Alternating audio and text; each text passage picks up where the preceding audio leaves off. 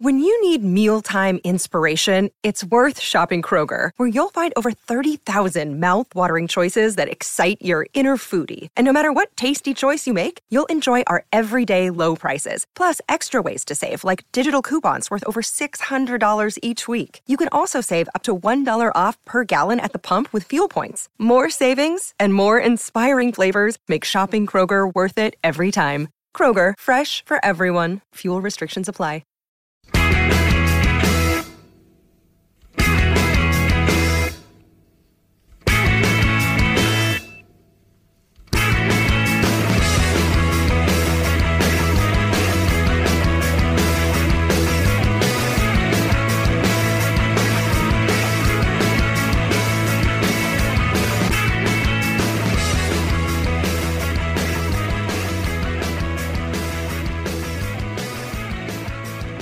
Welcome to Monday's episode of the Terrace Scottish Football Podcast. I am your host Craig Fowler, and I am joined down the line this fine Monday Eve by Amy Canavan. Good evening, Craig. And Tony Anderson. Hello everyone, how we doing? Oh, good evening, Tony. I am tired, Tony. What you been up to? I had a quiet Sunday, but I had basically a drank for 4 nights in a row. And oh, you are crazy. Fairly substantially in at least 3 of them. Did you come to that gig on Thursday? Yes. Where did you end up? We went down to, did you leave before we went down to Mother Superior? I was in there briefly, but then our friend's girlfriend wasn't allowed to get served, so we had to buy her a lemonade. And then it was like, and then they were just ordering an Uber home. So I was like, I'll just actually just get in that. Thanks, because they live around the corner for me. That was a good gig. Tom Watts band from this parish were playing, and they were hooks for days. I feel enjoyed it, along with Ella's brother, who does the song for this podcast. Yes, and for A View for the Terrace. And Christopher Finn with Hospital Corner. And it was for a $5. I thought that was bra. It was very strange to be at a gig with 3 acts where I knew everybody. Yeah. It means you concentrate and actually listen and watch the music. Because usually there's like an act in between where you're like, I've never seen this person before, and then you just talk to your pal all the way through it. Yeah. We went for dinner before it, went to Oregano. That was nice, but I had a pretty spicy pizza, so I was thinking I was just burping that. I was pretty hungover on the Friday. I didn't intend that, but then I had a pint in the Alhambra, then 3 just with dinner, and then you're at the gig and you have like 5. Then before you know it, you've had 9 or 10 pints, and it's time. And then you're going home at 11. It's still like I was Neil Groggery on Friday. I'll tell you that. Friday, or John Groggery. The John Gregory's the right one here. What is going on here? Amy, he was a manager. A couple of men. That's looking back. That was for John Gregory was the old Aston Villa manager. Yes, and I would say John Groggery. That's so my reference points are now kicking about the early noughties. I think is where I am. Fortunately, I think a lot of our listeners are old dicks as well. So I think we're all right. Let me just investigate whether John Gregory was still manager of Aston Villa or manager of the English top flight when Amy was born. Must have been if it's early noughties. We should do a quiz where it's all about just whether things were before Amy was born. Right, Amy, what's your year of birth again? 2000, millennium baby. 2000. John Gregory was still manager of Aston Villa and would be so for another 2 years. And you don't know anything about it, Amy? I don't remember him. My goodness. What's the point in us paying for this? Why Scout subscription? This is a disgrace. I am a letdown to the team. But you're Apologies. Right. Enough of us just talking about us going to pubs. Having 10 drinks. Whoa. I like the big man. I am the big man, though. And Kenny else is the big man. Xander Clark, not. Hey, well done, Tony. Thank you. You didn't take my job. Have it, please. Let's start at Rugby Park, where Hearts starting for the second Scottish Premiership round-up in a row, running, with Hearts losing disastrously as they now cling barely by the skin of their teeth, by the cracks in their hands. I don't know what else to say. They've got eczema or something. I don't know, yeah. Hearts are, I don't know what that was. Hearts are going to blow it, Tony. Hearts are going to absolutely blow it for third place after. It's now down to a point. They're a point ahead of Aberdeen in that much coveted best of the spot that is very likely to get 8 games in Europe again next season. And yeah, losing 2-1 at Kilmarnock after taking the lead as well.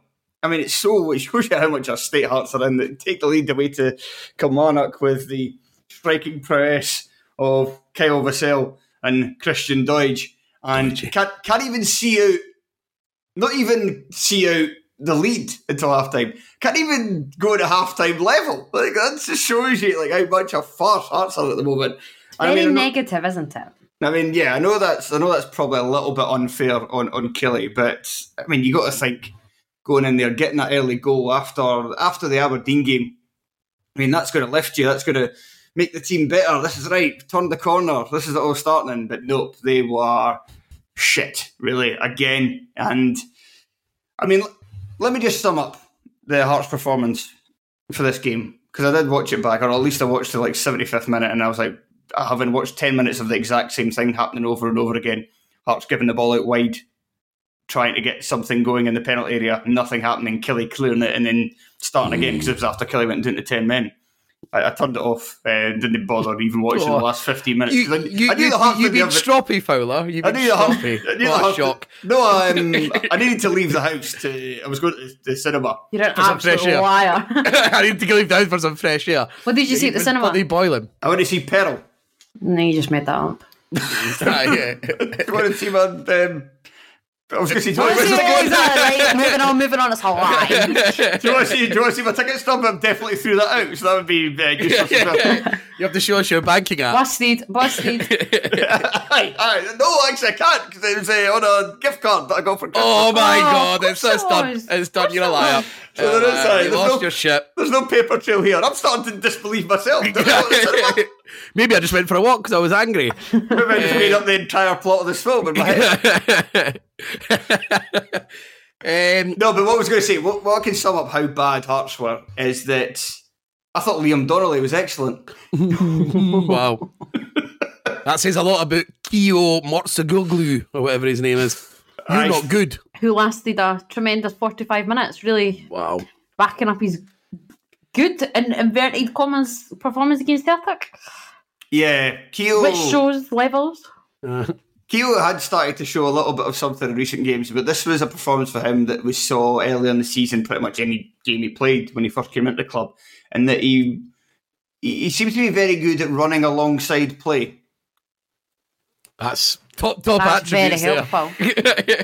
So not impacting play, just being really close to it a lot of the time. So you notice he's there. Oh, so he's one of the guys that make it look... a bystander. Yeah. So he's one of those guys who tries his best to look like he's trying hard. Does he punch the ground in that when he misplaces a pass? I used to play with those kind of guys all the time. Like, if you can't beat them, join them. So they do it to make it look like I rarely do that, so I react really badly whenever I do something bad. But I've seen you punch the ground 4 times at this one training session, sir. So did Hearts go back to the 4 at the back that everyone was greeting about? Yeah, aye. Oh, that worked good. I know, that's the problem now. That's when you're starting to get really concerned about this team, because you're thinking, right, they changed the system, what everybody was crying out for, and still it's pretty terrible. He changed it in the second half. He still kept with the 4 at the back. Basically went to a 4-4-2 in the second period and stuck Ginnelly alongside Shankland. For the Hearts' perspective for this game, I just kind of thought that... So I looked at Kelly. Kelly's game plan was very easy to tell what it was, but it was effective. And that's fine sometimes, because if you're passing because instructions... Kelly have the same game plan every single week, because they simply are not good enough to have multiple game plans. But they were going direct to their 2 forwards, so they're both... You surprised me, Craig. You surprised me. Away. They're both Who were those 2 forwards again? Vassell and Doidge. And sorry, they thought about going right to them. Wow. So they had that, and they also got the, again, no surprise, Kelly, they got the ball out wide loads. Armstrong, maybe. Even Jones cross it in sometimes. Jones was doing a lot of the crossing, actually, but they were getting it wide whenever possible and getting balls in the penalty area. Like, even for Kelly, they were doing it an awful lot. And it's certainly a smart game plan against this Hearts defence, because there's no Craig Halkett. So it's Toby Sibbick and Kai Rolls in the centre, both of whom have their uses, but both of them aren't exactly the toughest and most robust of defenders, and neither of them are certainly that great in the air. Sibbick's got a lot better he was quite poor last season, I remember seeing on Wyscout, but I think this season he's up over 60%, and I think Rolls is about 60, but that's kind of like slightly below average. So to have two centre-halves like that, nobody's really dominant, nobody who can really outmuscle an opposition forward, win the battle. Like, literally win. We always say winning battles over the park, but that is, almost literally a battle. It's a physical encounter. And these are two guys who aren't great at those physical encounters. We've seen it before this season with Rowe struggling against Joel Newbley, for example, which I think was his first bad game for Hertz before the World Cup. And so they were putting in loads of balls into the box. Vassell in particular, Deutsch obviously got the goal, but Vassell had the much better game of the two. He was working very hard for the front. Jones was putting in a number of balls. Neither Ginnelly nor Smith seemed to get anywhere near him. Despite having two players on the wing against one, because Killie were playing a 3-5-2. Jones always seemed to have acres of space to put balls in the penalty area. And Hearts just continually lost the fight in the centre of the park. In terms of so many times there'd be somebody getting on the ball and there'd be a Killie player getting there and getting his foot in, nicking it away, or it would be them gobbling up loose balls, or just pressing with much more intensity. And that's what I'm saying, like, the really kind of worrying thing about Hearts is that, they've changed the shape, and this is what people are crying out for, and I think it's something they should stick with going forward. I don't necessarily think they should just go right back to the 3-4-3 or the 3-5-2, saying, quite possibly. I don't think they should necessarily do that, but it shows that the problem isn't just shape, the way that they're setting up. It's also to do with the fact that these players, for whatever reason, don't seem to be hungry enough to get back into Europe again. Can I ask a few questions about Kilmarnock? Firstly, you're talking about they played the 3-5-2, and that includes Armstrong and Jones as wing backs. Yes, not very attacking wing backs, I would say. I mean, not both. You wouldn't say especially Jones defensively is their sort of forte. So, how impressed were they in terms of going backwards? And because I would assume that Killie weren't being left to go man for man against Shankland, Forrest and Ginnelly against Dorset, Wright and Mayo. It certainly helped Killie that, because when you're going against that, you could easily look at those two and go, right, that's their weak spot. And Hearts did try to go down the wings at times, now that I kind of think about it a bit more. But basically what happened is that Stephen Kingsley, Alan Forrest, Michael Smith and Josh Ginnelly would just continually give the ball away. All right. So a technical issue there, like in terms of just performance levels. And we'll talk about that later with Hibs, because it's something very, very, very similar. And then next question, last one I've got, David Watson. Talk me through it. How good are we talking here? Yeah, it was good again. It was a game made for his for what we saw for the week before. Somebody with a lot of energy, direct, getting up and down the park, because that's what Killie done. So Killie, you're saying so Killie played with these two very attack-minded fullbacks, but the midfield three was Watson, Liam Donnelly and Rory McKenzie. So that's very workmanlike as well. So the midfield looks a bit strange with these two career wingers. Even Armstrong's played like a number 10 at points this season. Is guys who have to do as much defending as they do attacking, but they did balance it out across the midfield by making the central core midfield three just guys who were just tasked with snuffing out Snodgrass, Keogh and Grant, which again they done effectively, but for my liking far too easily. How does Robbie Neilson rectify this? Fuck knows. This is good. Because I don't actually care. This is good. Because I was watching to see the flabbergasted, because it is starting to get the real feel of proper full blown collapse. It really has every sort of ingredients to it.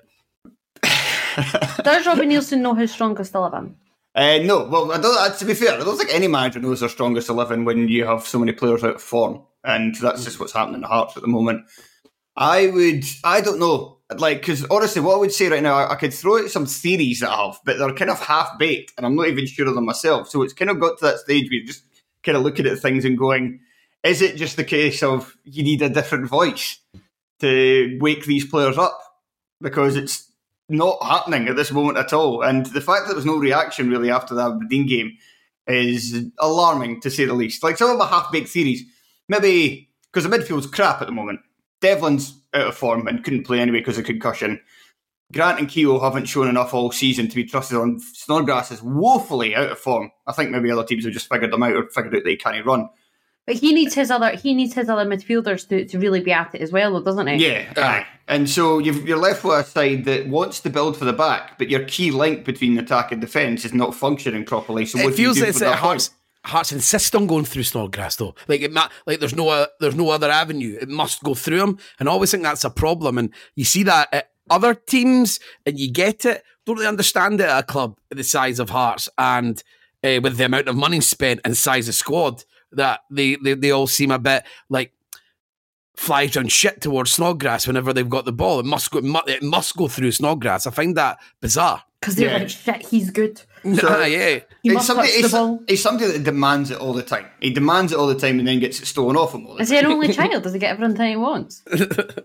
I don't know about his sibling situation, I have to say. So maybe if he did, we'd have answers about the problems exactly. of the pitch. Just because he wants it doesn't mean that he deserves it. Could just go back to the start. Go back to the start of last season. Harrod's fit again. Maybe if Devlin's concussion's not what back. a shock! The answer's always Peter Haring to Craig Fowler. All roads lead to Peter Haring. Of course they do. Tony, did he tell me that if he's starting in the Edinburgh Derby, you might feel a little bit? It's like he's going to come in and sort out the midfield for them. That's what I've heard. A few people comment on it. When the minute the usual Hibs doommongers when it comes up, Haring's fit. It's like he's got one more performance in him. Just like I'm worried about Stewart as the goalkeeper. He's going to be flapping at all sorts for the next few weeks, but he's going to pull a pure 10 out of 10 at Easter Road, and I think most people know that.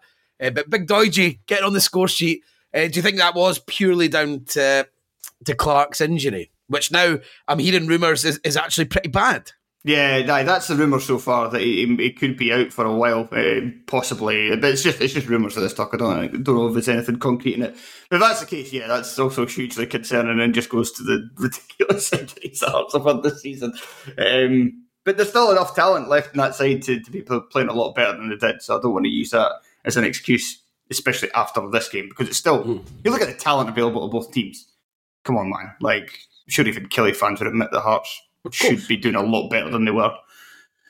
And they were able to hold you at arm's length with 10 men. It was a red card, surely. It was a definite red card. Yeah, it was a red card. And to be fair, Killie did do some... They'd done some decent defending, but you could just see for the end, Hearts had no real idea how to try and break them down.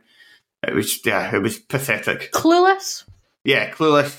No style, no ball. Nothing out. Tony, if you just got like how long have you had this catalogue of words where you want to describe? Just ones I normally use about Hibs, but now I get to transfer them over to Hearts. Hibs.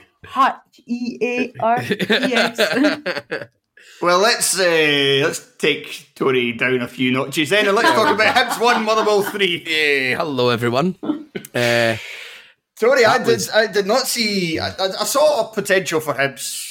Because it's always, Hibs are, as one Hibs fan said in response to the club account after the game, Hibs have got to be the most consistently inconsistent team in world football, like season after season. But I still didn't see a performance this dreadful coming.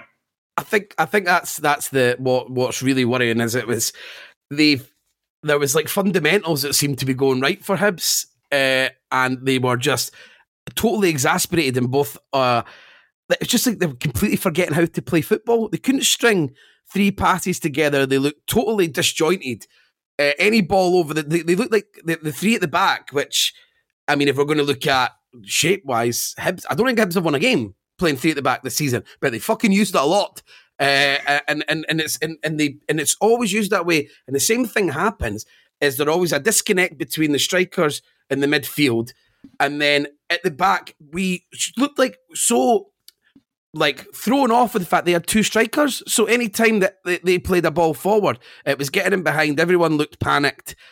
And I really want to watch what I say here because I don't want to take things away from Motherwell, but I really don't think they had to play particularly well. I don't think they did play particularly well. It was very simple style that they were using to just get in behind Hibs. And then obviously they were ruthless with the set pieces, and they did miss chances. But I said the way they were creating the chances were really just long balls over the top. But I was really interested in your point of view with that, Craig, because you're not coming from it from a biased angle, if you like.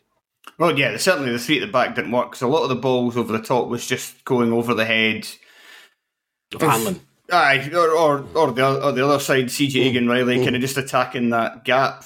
But I was going to say, but was it really often the channel? It was mainly just the side centre-backs. It was just going over their heads and then they were just turning and Motherwell just seemed to be in.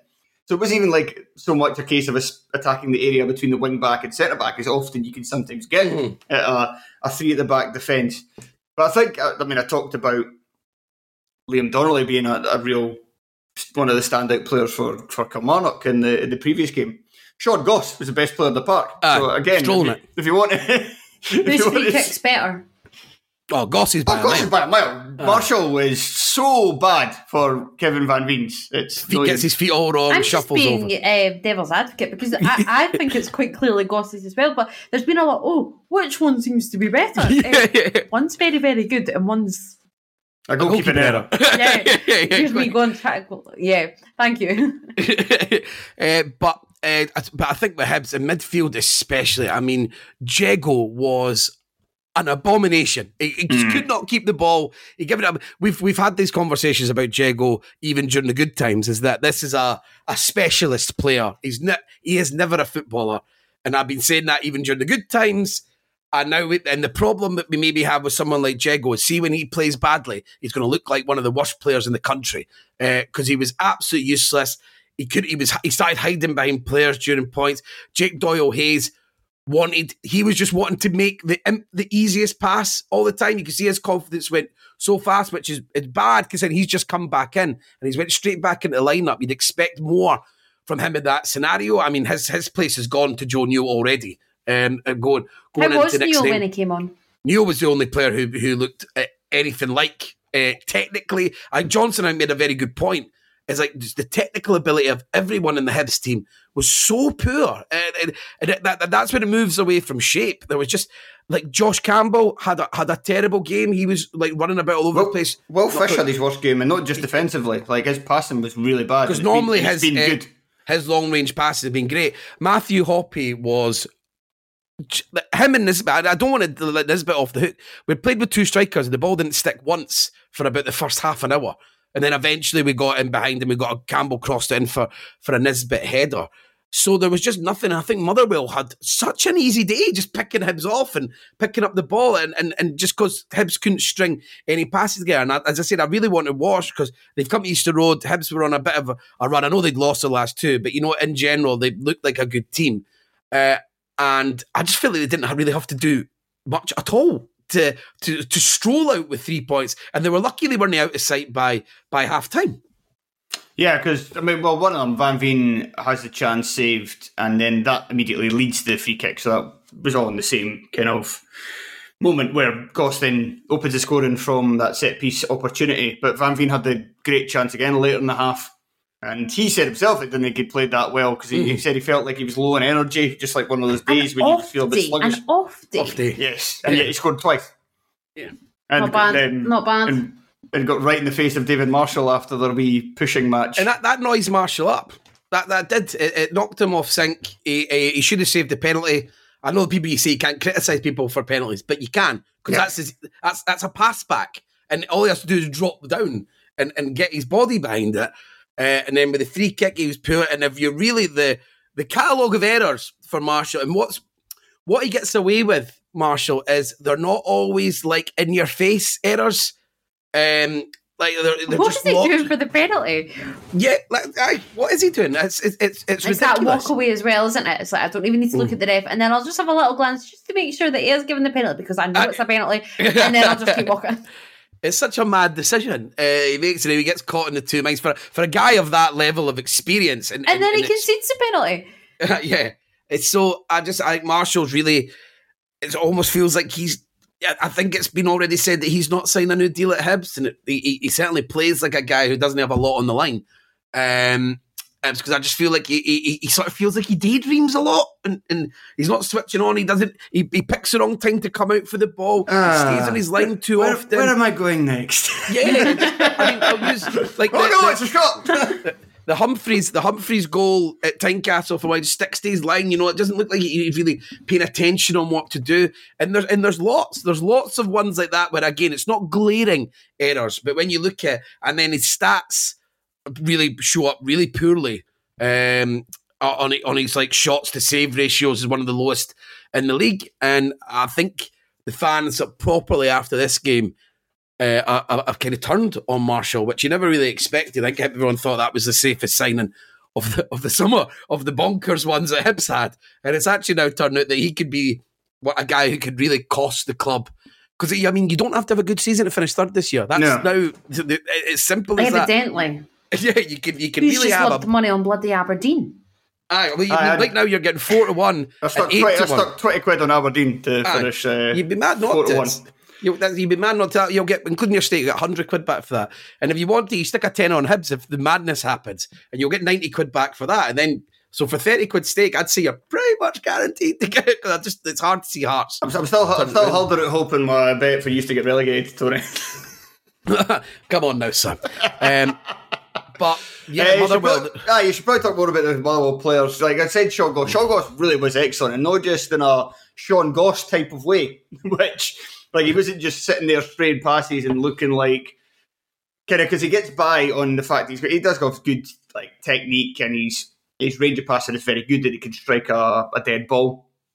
But a lot of the times you just think, well, you're not. Other than that, you're not fit to be a midfielder. This game he was. He was getting up and down the park. He was showing a lot of energy. He was battling. He was doing the things, the kind of nitty-gritty sides, but then could make the other parts of your game elevated.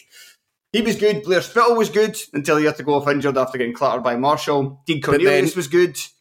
And I like Cornelius. Like, Cornelius is a really good player on the eye. His pressing ability is really good, as well as, and he does have a nice touch.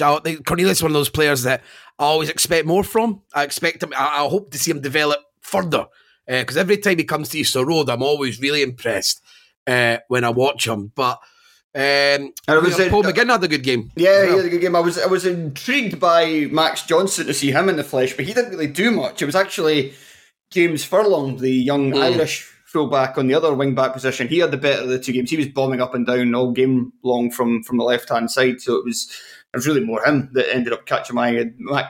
Johnson didn't really do much, but then didn't really have to, did he? No. He's got against Louis Stevenson, to be fair, so he must have just like, whatever.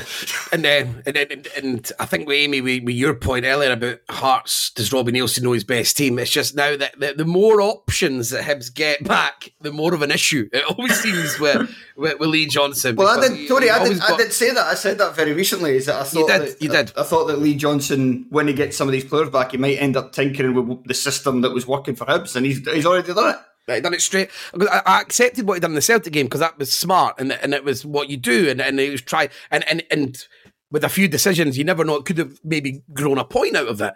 But at Parkhead, but in this game, there was just no reason to go back to that. Why do you feel you need to match up to Motherwell?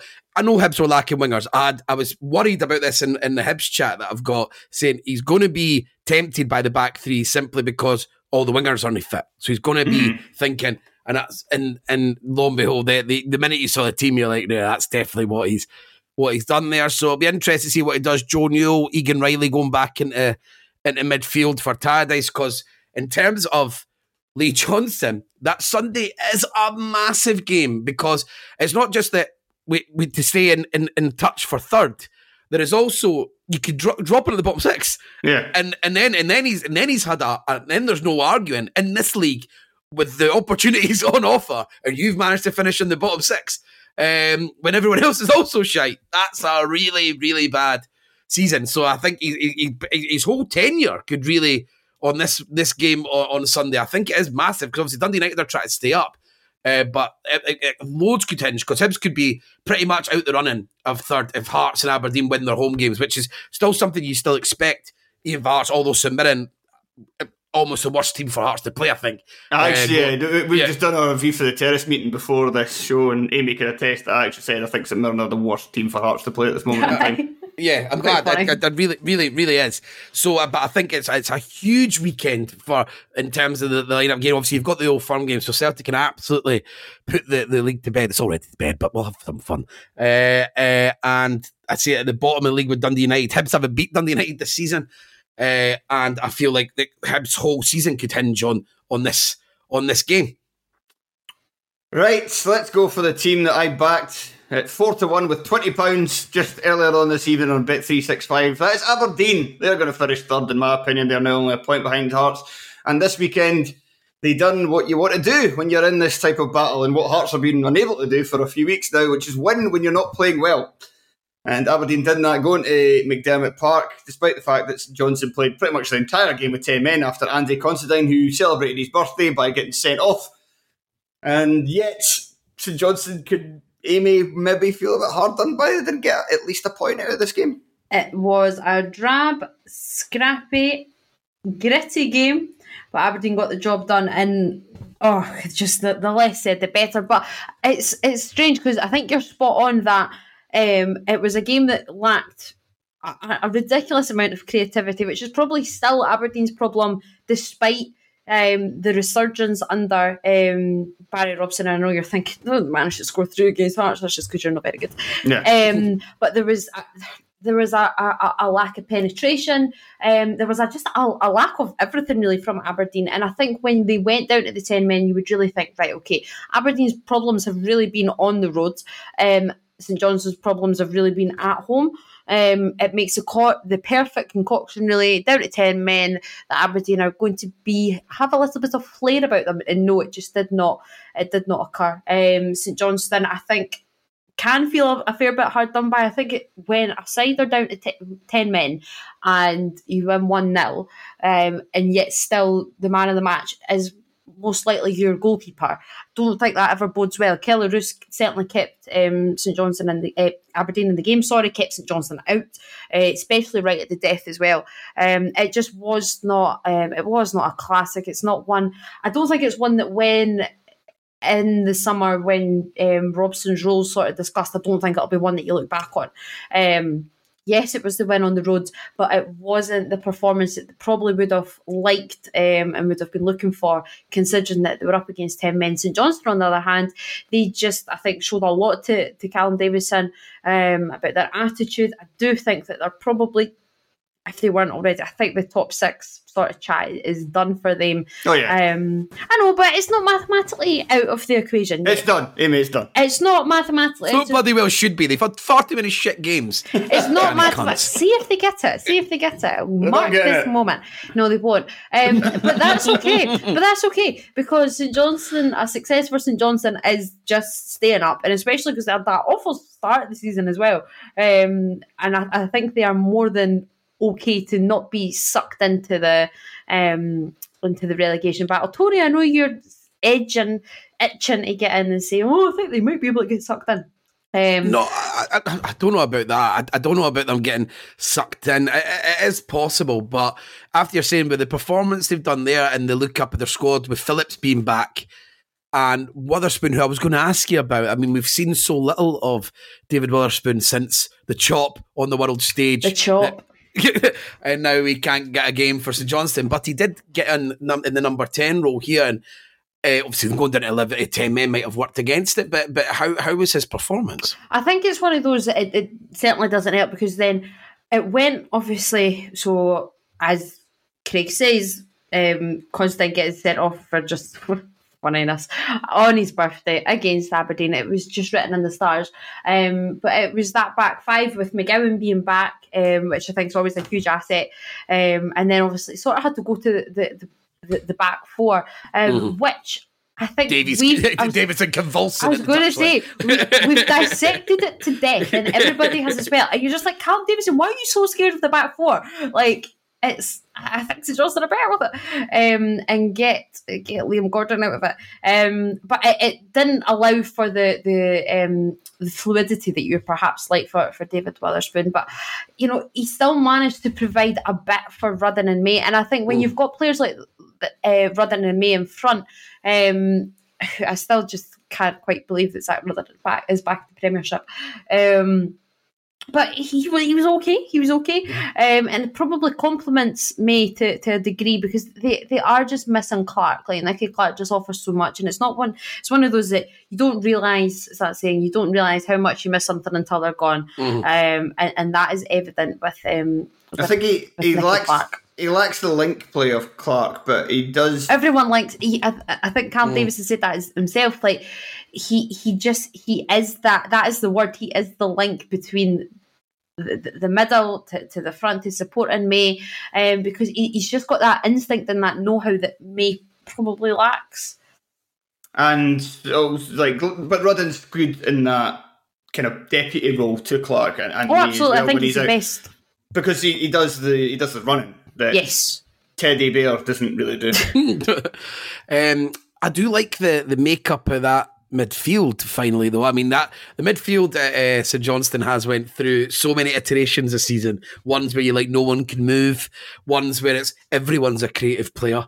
It was like, can we just get some of the balance? We've got a lot of players there. Can we do them all? And then there was ones where it was, I'd say, all creative players like Casey and Witherspoon, and all of them were playing. But Hallberg is a good box to box. He's got legs in him, and he can get that, and he's got height.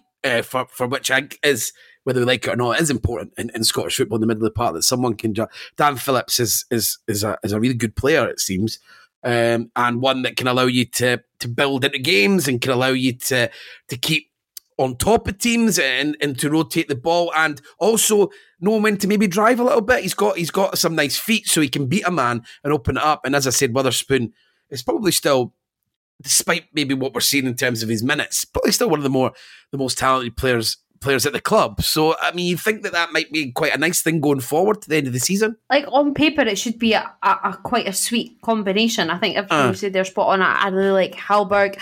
He skewed an opportunity, actually. I missed a couple, Hallberg, eh? It's just like, come on, man. But Witherspoon, he has it in his locker, and okay, maybe not as often as you would like, or what it was in his earlier days in his career, but he does still have that chop within him. And Phillips, I think, is one of the better players in the sort of bottom six teams across the division.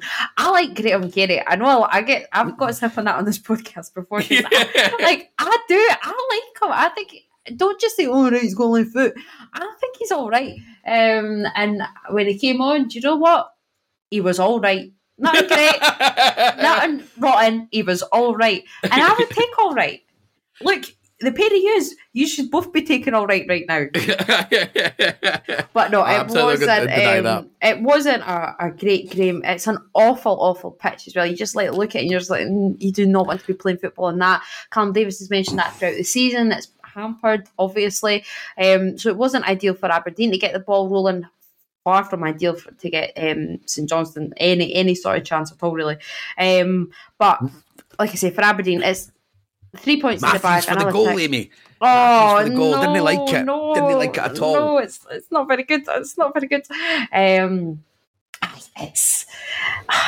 It's just simply not very good, is it? He's just far too far over, and it just becomes a scramble. Positioning and like the fact that the minute where you even look at where Angus MacDonald is, the fact that you're like, right, so he's celebrating. Oh, yes, he's clearly not the goal scorer, but he's the last Aberdeen player. Like, that just should not be happening. If anyone in that position is managing to go off and celebrate that they think that they've scored a goal, goalkeeper, you've had a mare.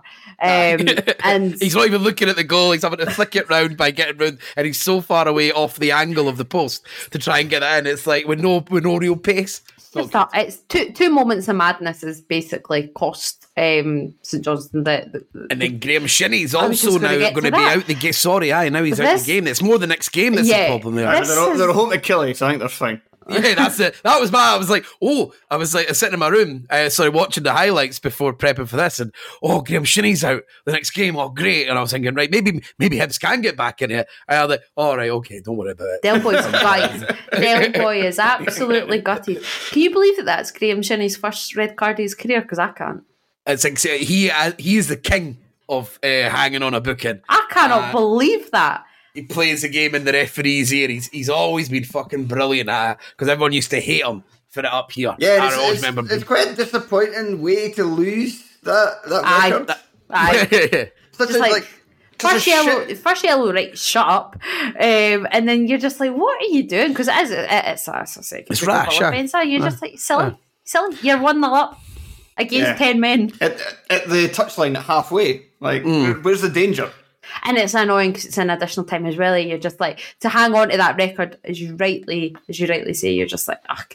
But no, not one that I think will be looked back on by either side with too much glee. Up the road, 3 points in the bag, and Robson's rampant Aberdeen continue.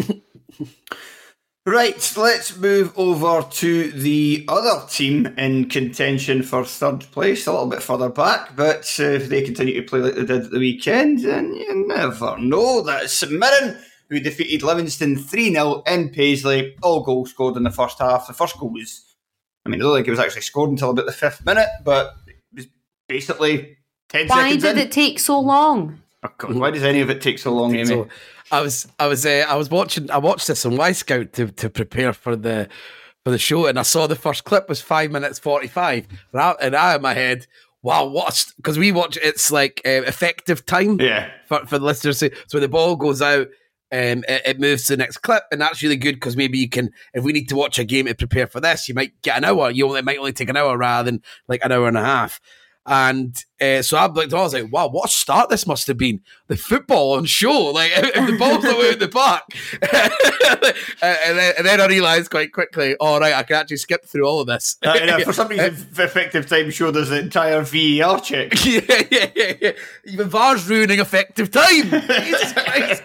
Can't get move anywhere. And it's an obvious penalty. And to be honest, in terms of the game, Strain, the first half especially, small and Strain, just seeing so much of the ball. And they had Penrice and Devlin pinned right back. And they were small, especially, was getting so much joy down there. And the two of them were just putting in crosses after crosses. And DeLucas, it really affected him, that handball, because it took him 20 minutes to get back together and stop sort of looking like worried every time there was a cross coming in, or like try to clear things with his chest, that type of stuff, where everything just looks completely awkward.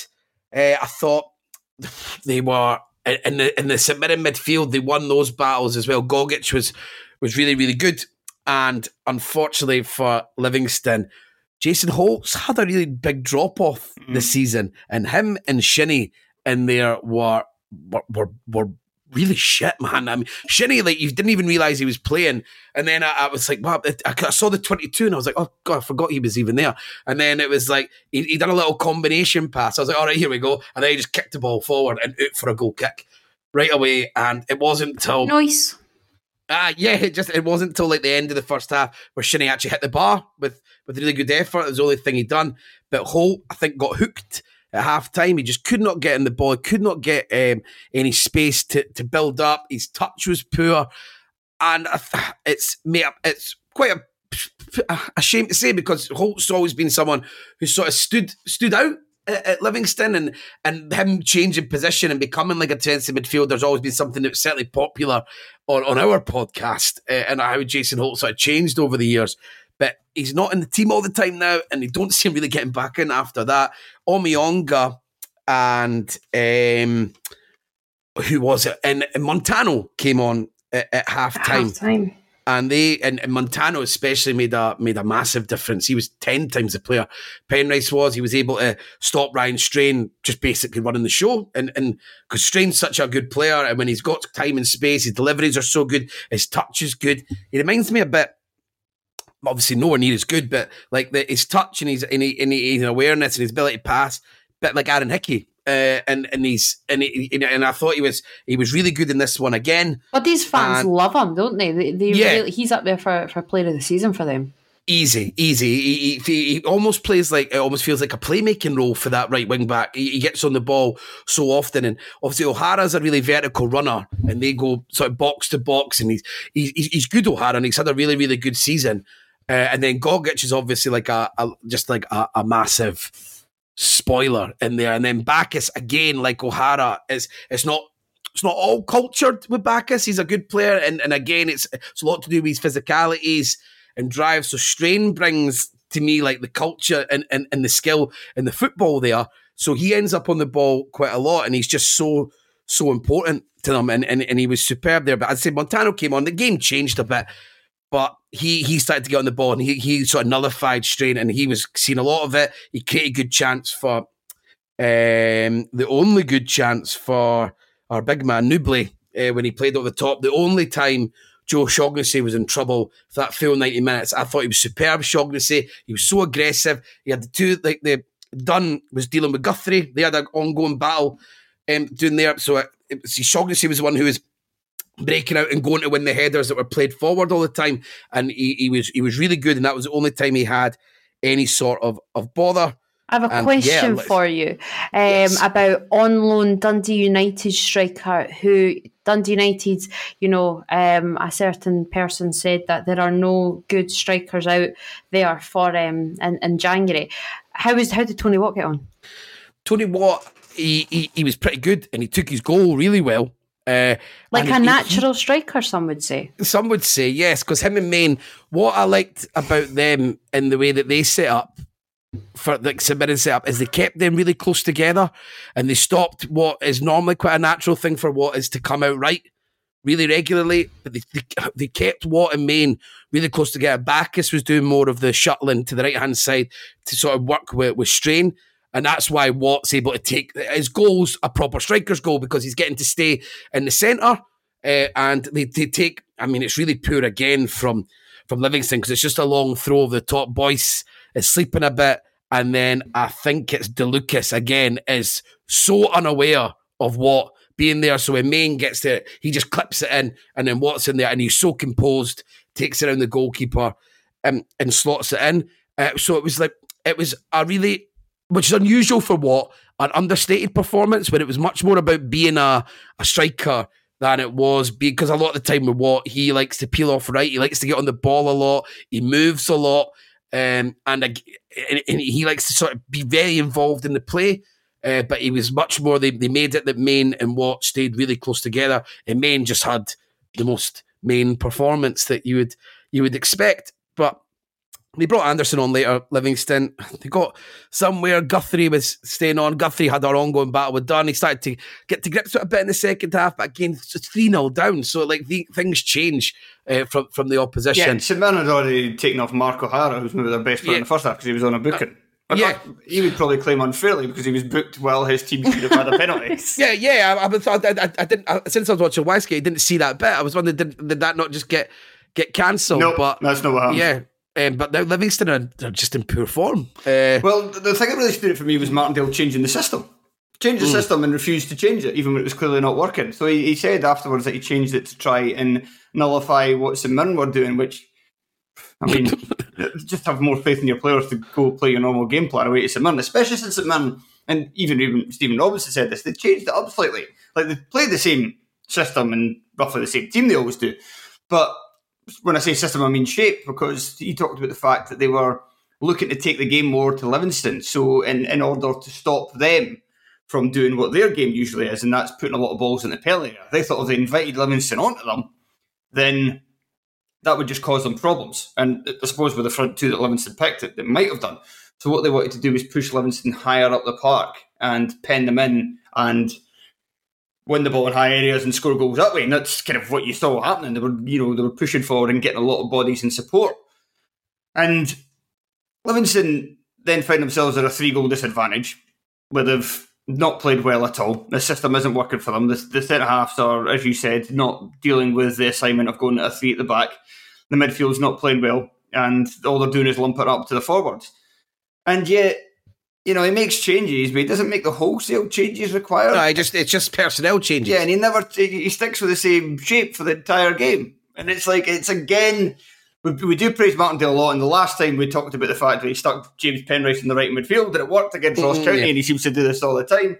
But he does also have this other side to him where he clearly overthinks it, and then he's too stubborn to change it. And the League Cup final, it's a panic, isn't it? League Cup final against St Johnstone being the best example of that. Yeah. Because it's like this is not the time to be, doing anything rogue, rage, anything like that. This was a massive game. I think everyone was really looking at it as the game of the weekend. The fact that this is the final top 6 sort of spot. The fact that Hibs and Aberdeen have somehow managed to rise from whatever. But you mentioned there, fella, like we give David Martindale a lot of praise. We don't give Livingston a lot of criticism, and I mean as Scottish football in general, because it's like, okay, Livingston's mantra is to stay up, but I, not so long ago, because I remember having to do it, had to write a piece that was like, right, Livingston finishing third sort of thing, going into Europe. And that wasn't a million years ago. It was only in December. So this has to be deemed a failure that they don't make top 6. But no, why don't we call it that? Because I think it's always everyone's so aware that their wage bill is so much smaller than everyone else's by quite some distance, and they've barely got players. But if we're talking about Hearts is fall from, say Hearts don't finish third and we'll say, right, that's a failure, that's a drop. This is also Livingston, who were at one point Hearts' biggest competitor for third, but now even if they don't finish top 6, it's still like, all right, okay. And I don't mean that then that shouldn't be, we shouldn't be praising St Mirren, because I absolutely should, but it's about damn time St Mirren finished in the top 6. But they deserve it. But Livingston, I'll be very intrigued if they don't make the top 6 and how much criticism there is actually around that. Yeah, and they've taken a few humpings. They have, which is unusual for them. The hands to Hibernian, Tony. Well, even that, yeah, like they're being turned over, and then St Mirren there, where it goes badly for St Mirren, for Livingston, it seems to really, really do that. But in fairness, I mean, I do this, and I talk up Livingston fairly regularly. I'm a bit of a Livingston fanboy. I'm a big Martindale fan. I've said on here loads of times. And now at the start of the season, Amy, I done one with you when we were doing the snap judgments. I said Livingston would make Europe, and that was because there was 5 places. So it will be a lot for them to lose. And in this game, man, it took them to 35 minutes to put a combination together for a Newbley chance. And that was with Shinnie, Guthrie and Devlin out wide.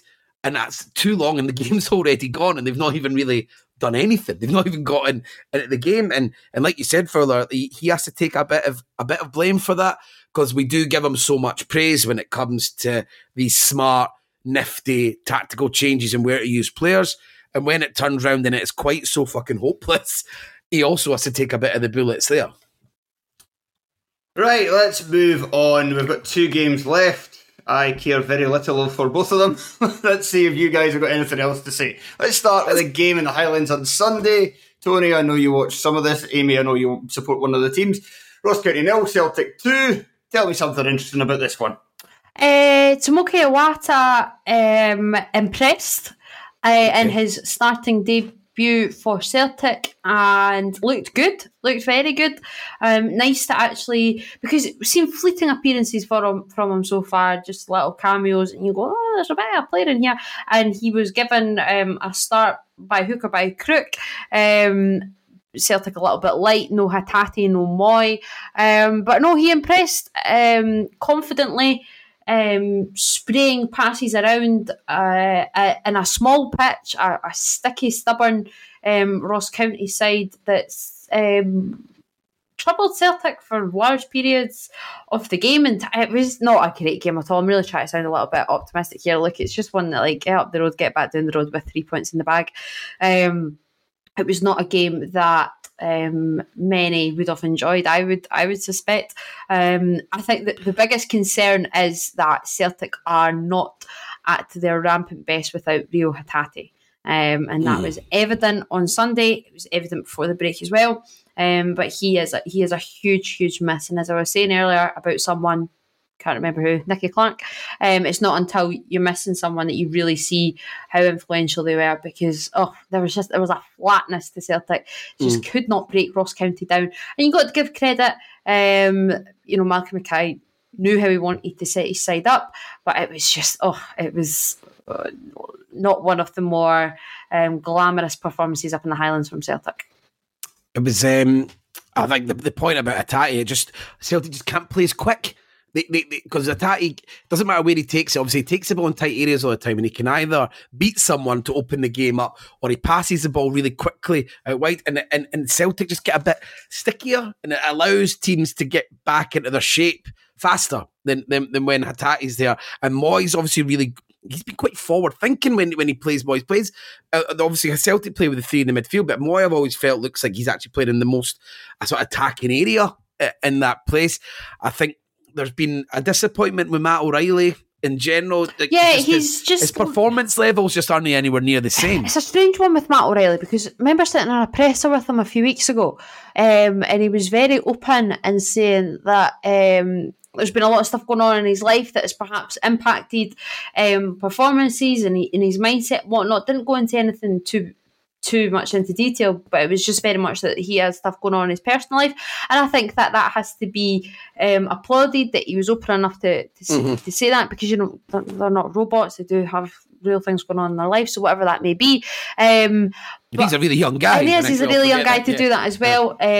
So I think that, and I'm not saying, I think that has to be applauded more than anything, that he's came out and said that. But definitely. I didn't realise that. No, not at all. And I think that speaks volumes as well, that it's not dominating, and I think that's good that it's not. But at the end of the day, he is there to be judged as a footballer, as he also said. And his footballing performances haven't been where they were this time last season, when you were like, oh my God, this man is managing to keep out Tom Rogic. Because that's how good he was, and it's not. I think it's just the fact that he set such high standards, but his goal scoring's not been there. It was only up until late that he ended up even getting on the score sheet. But there has just been a slight little bit of flatness. But it's a strange one, because I always felt that Matt O'Reilly actually linked up better with Georgios Giakoumakis than what he has done with Kyogo. I always thought that. They were just perhaps on a better wavelength, but there's just something not quite ticking with Matt O'Reilly right now.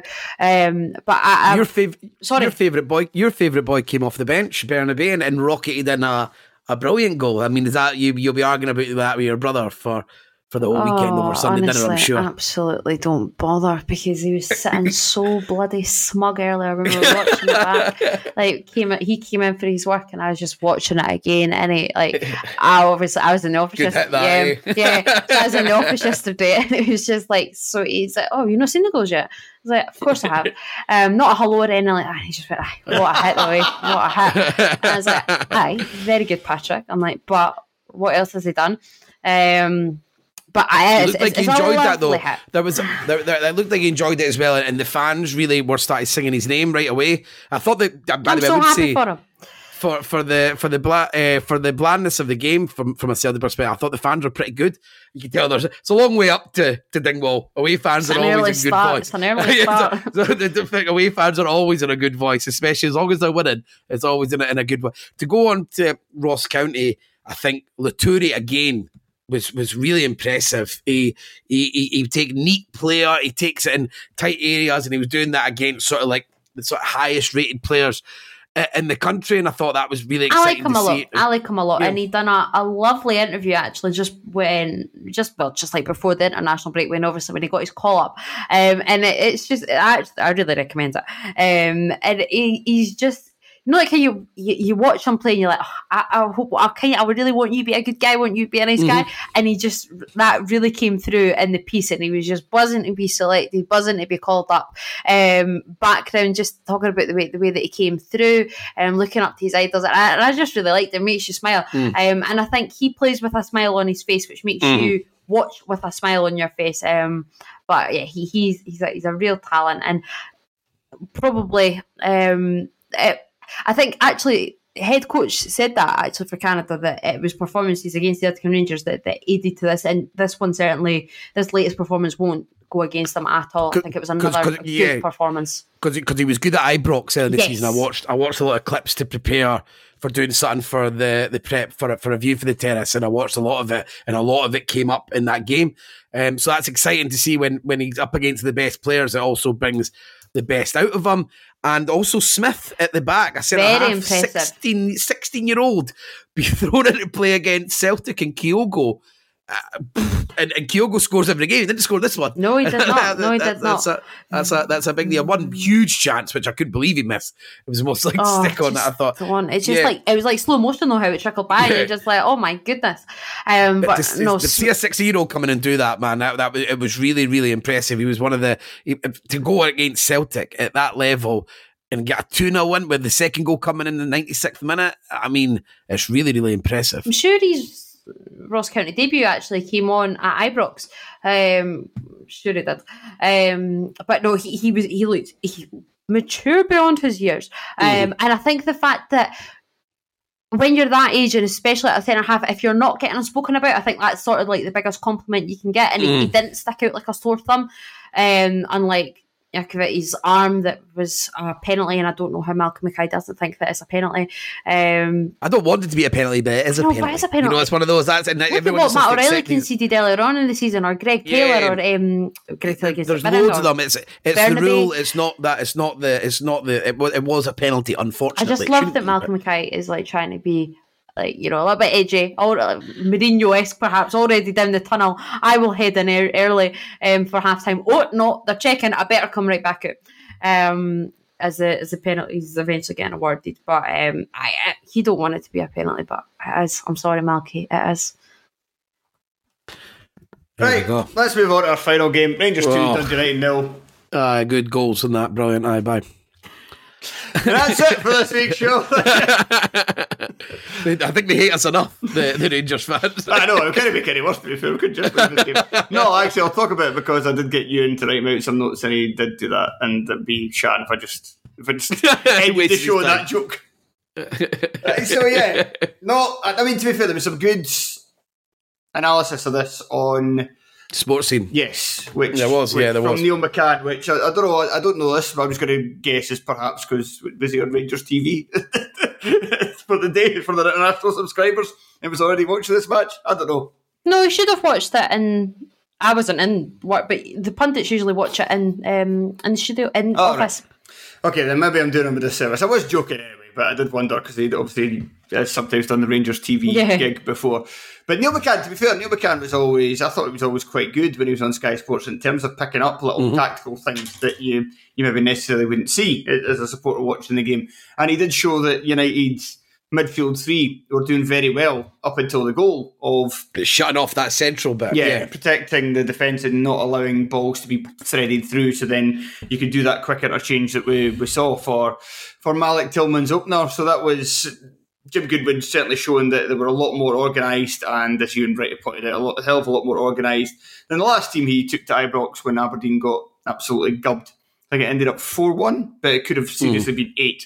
Like, they were just taken apart by Rangers that day, and that was the match that he just tried to go. He kind of smelled blood. Kind of like Nielsen in the game at Tynecastle, smelled blood, put a ridiculously attacking lineup, and just showed, we're still a lot better than you. You silly like little poking boys. the bear a little bit. Quite literally. But I like with. I think going forward, I know Cholak had a decent game against Hibs, but he didn't perform well in the last game. But Morelos suits. If Cantwell and Tillman are playing, I feel like Morelos has to play if they're going to concentrate a lot of their attacks, which is much more under Beale with the signings. They're going to concentrate their attacks through the middle of the pitch. I feel like it has to be Morelos that does that. A guy who's much better with his back to goal than Cholak. He knows when to vacate space to allow other players, as you see with the goal. And the goal is really good. I know Hearts hasn't quite shut the lane like McCann was talking about, but the goal still really is ruthless. For that pass for Cantwell is so good. And Cantwell's been really nice to watch. And I think he is looking like he's going to really suit. He just has... He's the kind of player Rangers should say. You know how we always worried about Sakala when he first came in, and it took them a while for him to get to grips. You're like, well, what's his usage going to be in Scottish football? Whereas Cantwell's like the complete opposite. You're like, yeah, I can see exactly what him and Tillman, exactly how they'll be good playing against packed defences. It'll suit them. It's just like Celtic have those guys like Kyogo and stuff. They can play it's the same thing. Guys who can play in these tight areas and they don't mind taking it in there, and they've got deft touches, and they can play really, really nice passes with barely any thought, with a perfect weight on them. So I think I can see where Beale's building that, where I think it'll work. And he's obviously already got right in terms of the results, but I can see where he's going with his team, and it matches up, and you think it could possibly. It's just a problem now because there's just neither of them drop any fucking points, so there's just no. Once if either of them, even next season, if Rangers do manage to win an Old Firm game or something, and Celtic were to lose at St Mirren again, that one off, and they got 6 points, you'd be like, Well, it's all down to the Old Firm games now, completely, because they just cannot see anyone losing. So there's a real lack of depth in there. But I suppose you can argue brings a lot of pressure for Rangers and Celtic now. They literally cannot lose, but they don't lose. Yeah, because Rangers, I was on a call for work earlier that was recorded and asked, like, is the title over? And I was like, well, you can never tell in football, but yeah, it's over because Rangers not only have to win both Old Firm games, their goal. We see the difference between Celtic and Rangers goal difference. It's fucking mental. It's like 30 goals. It's a point in itself. It's a point in itself. So Celtic then have to either lose again and then draw another game against other teams, which they've only done once this entire season. That was St Mirren. Well, they've only dropped points in 2 games in total, so they'd have to do that as well as losing both games to Rangers or draw both of them as well. So, I mean, it's just like draw 2 games and lose 2 games to Rangers. Nah, it's not happening. It's finished. But just like this podcast. I don't know. I just wanted to bring up Ewan referred to Malik Tillman as an excellent jobber bodyer. And I thought that was quite good because saying like he's not really played well in a lot of the bigger games this season, but he's very, very good at destroying teams like Dundee United. Well, that's really great for a guy who plays for Bayern Munich. Well, Rangers are trying to sign him. A flat track bully for Bayern Munich. Well, A, Rangers are trying to sign him, and B, I don't think he's ever going to play for fucking Bayern Munich. No, because they're good, and they don't go up against goalies like Mark Birighitti, who's back once again. Thank you. His eyes. People say they actually had a decent game because he made some saves. Yeah, but also, I mean that Tillman dies, and so but he still causes the commotion. Yeah, he still causes the commotion by failing to hold a very routine shot, and then Tillman's second goal, he jumps out of the way of it. I demand Hibs. Like, because the last time Birighitti came to Eastern Road, they had his best game by a mile, and he saved loads of shots. If it's fucking Stewart in goals for Hearts and Birighitti in goals for Dundee United, I want things. I want we have the gifts too. I'm coming for the gifts too. And that's just the way it is, all right? None of this 10 out of 10 performances for these 2 fucking charlatans, all right? I want the goods. Give me the goods. Podcast give me name. the goodies. I want the goods, give me the goods. There you go. That's a point. I was actually thinking, I don't know if I've got a podcast name for this one, but I want the goods, give me the goods. That'll do. Right. Tony, thank you very much. My pleasure. Amy, thank you. My pleasure. And thank you to everybody for listening, and we will be back later this week. Goodbye.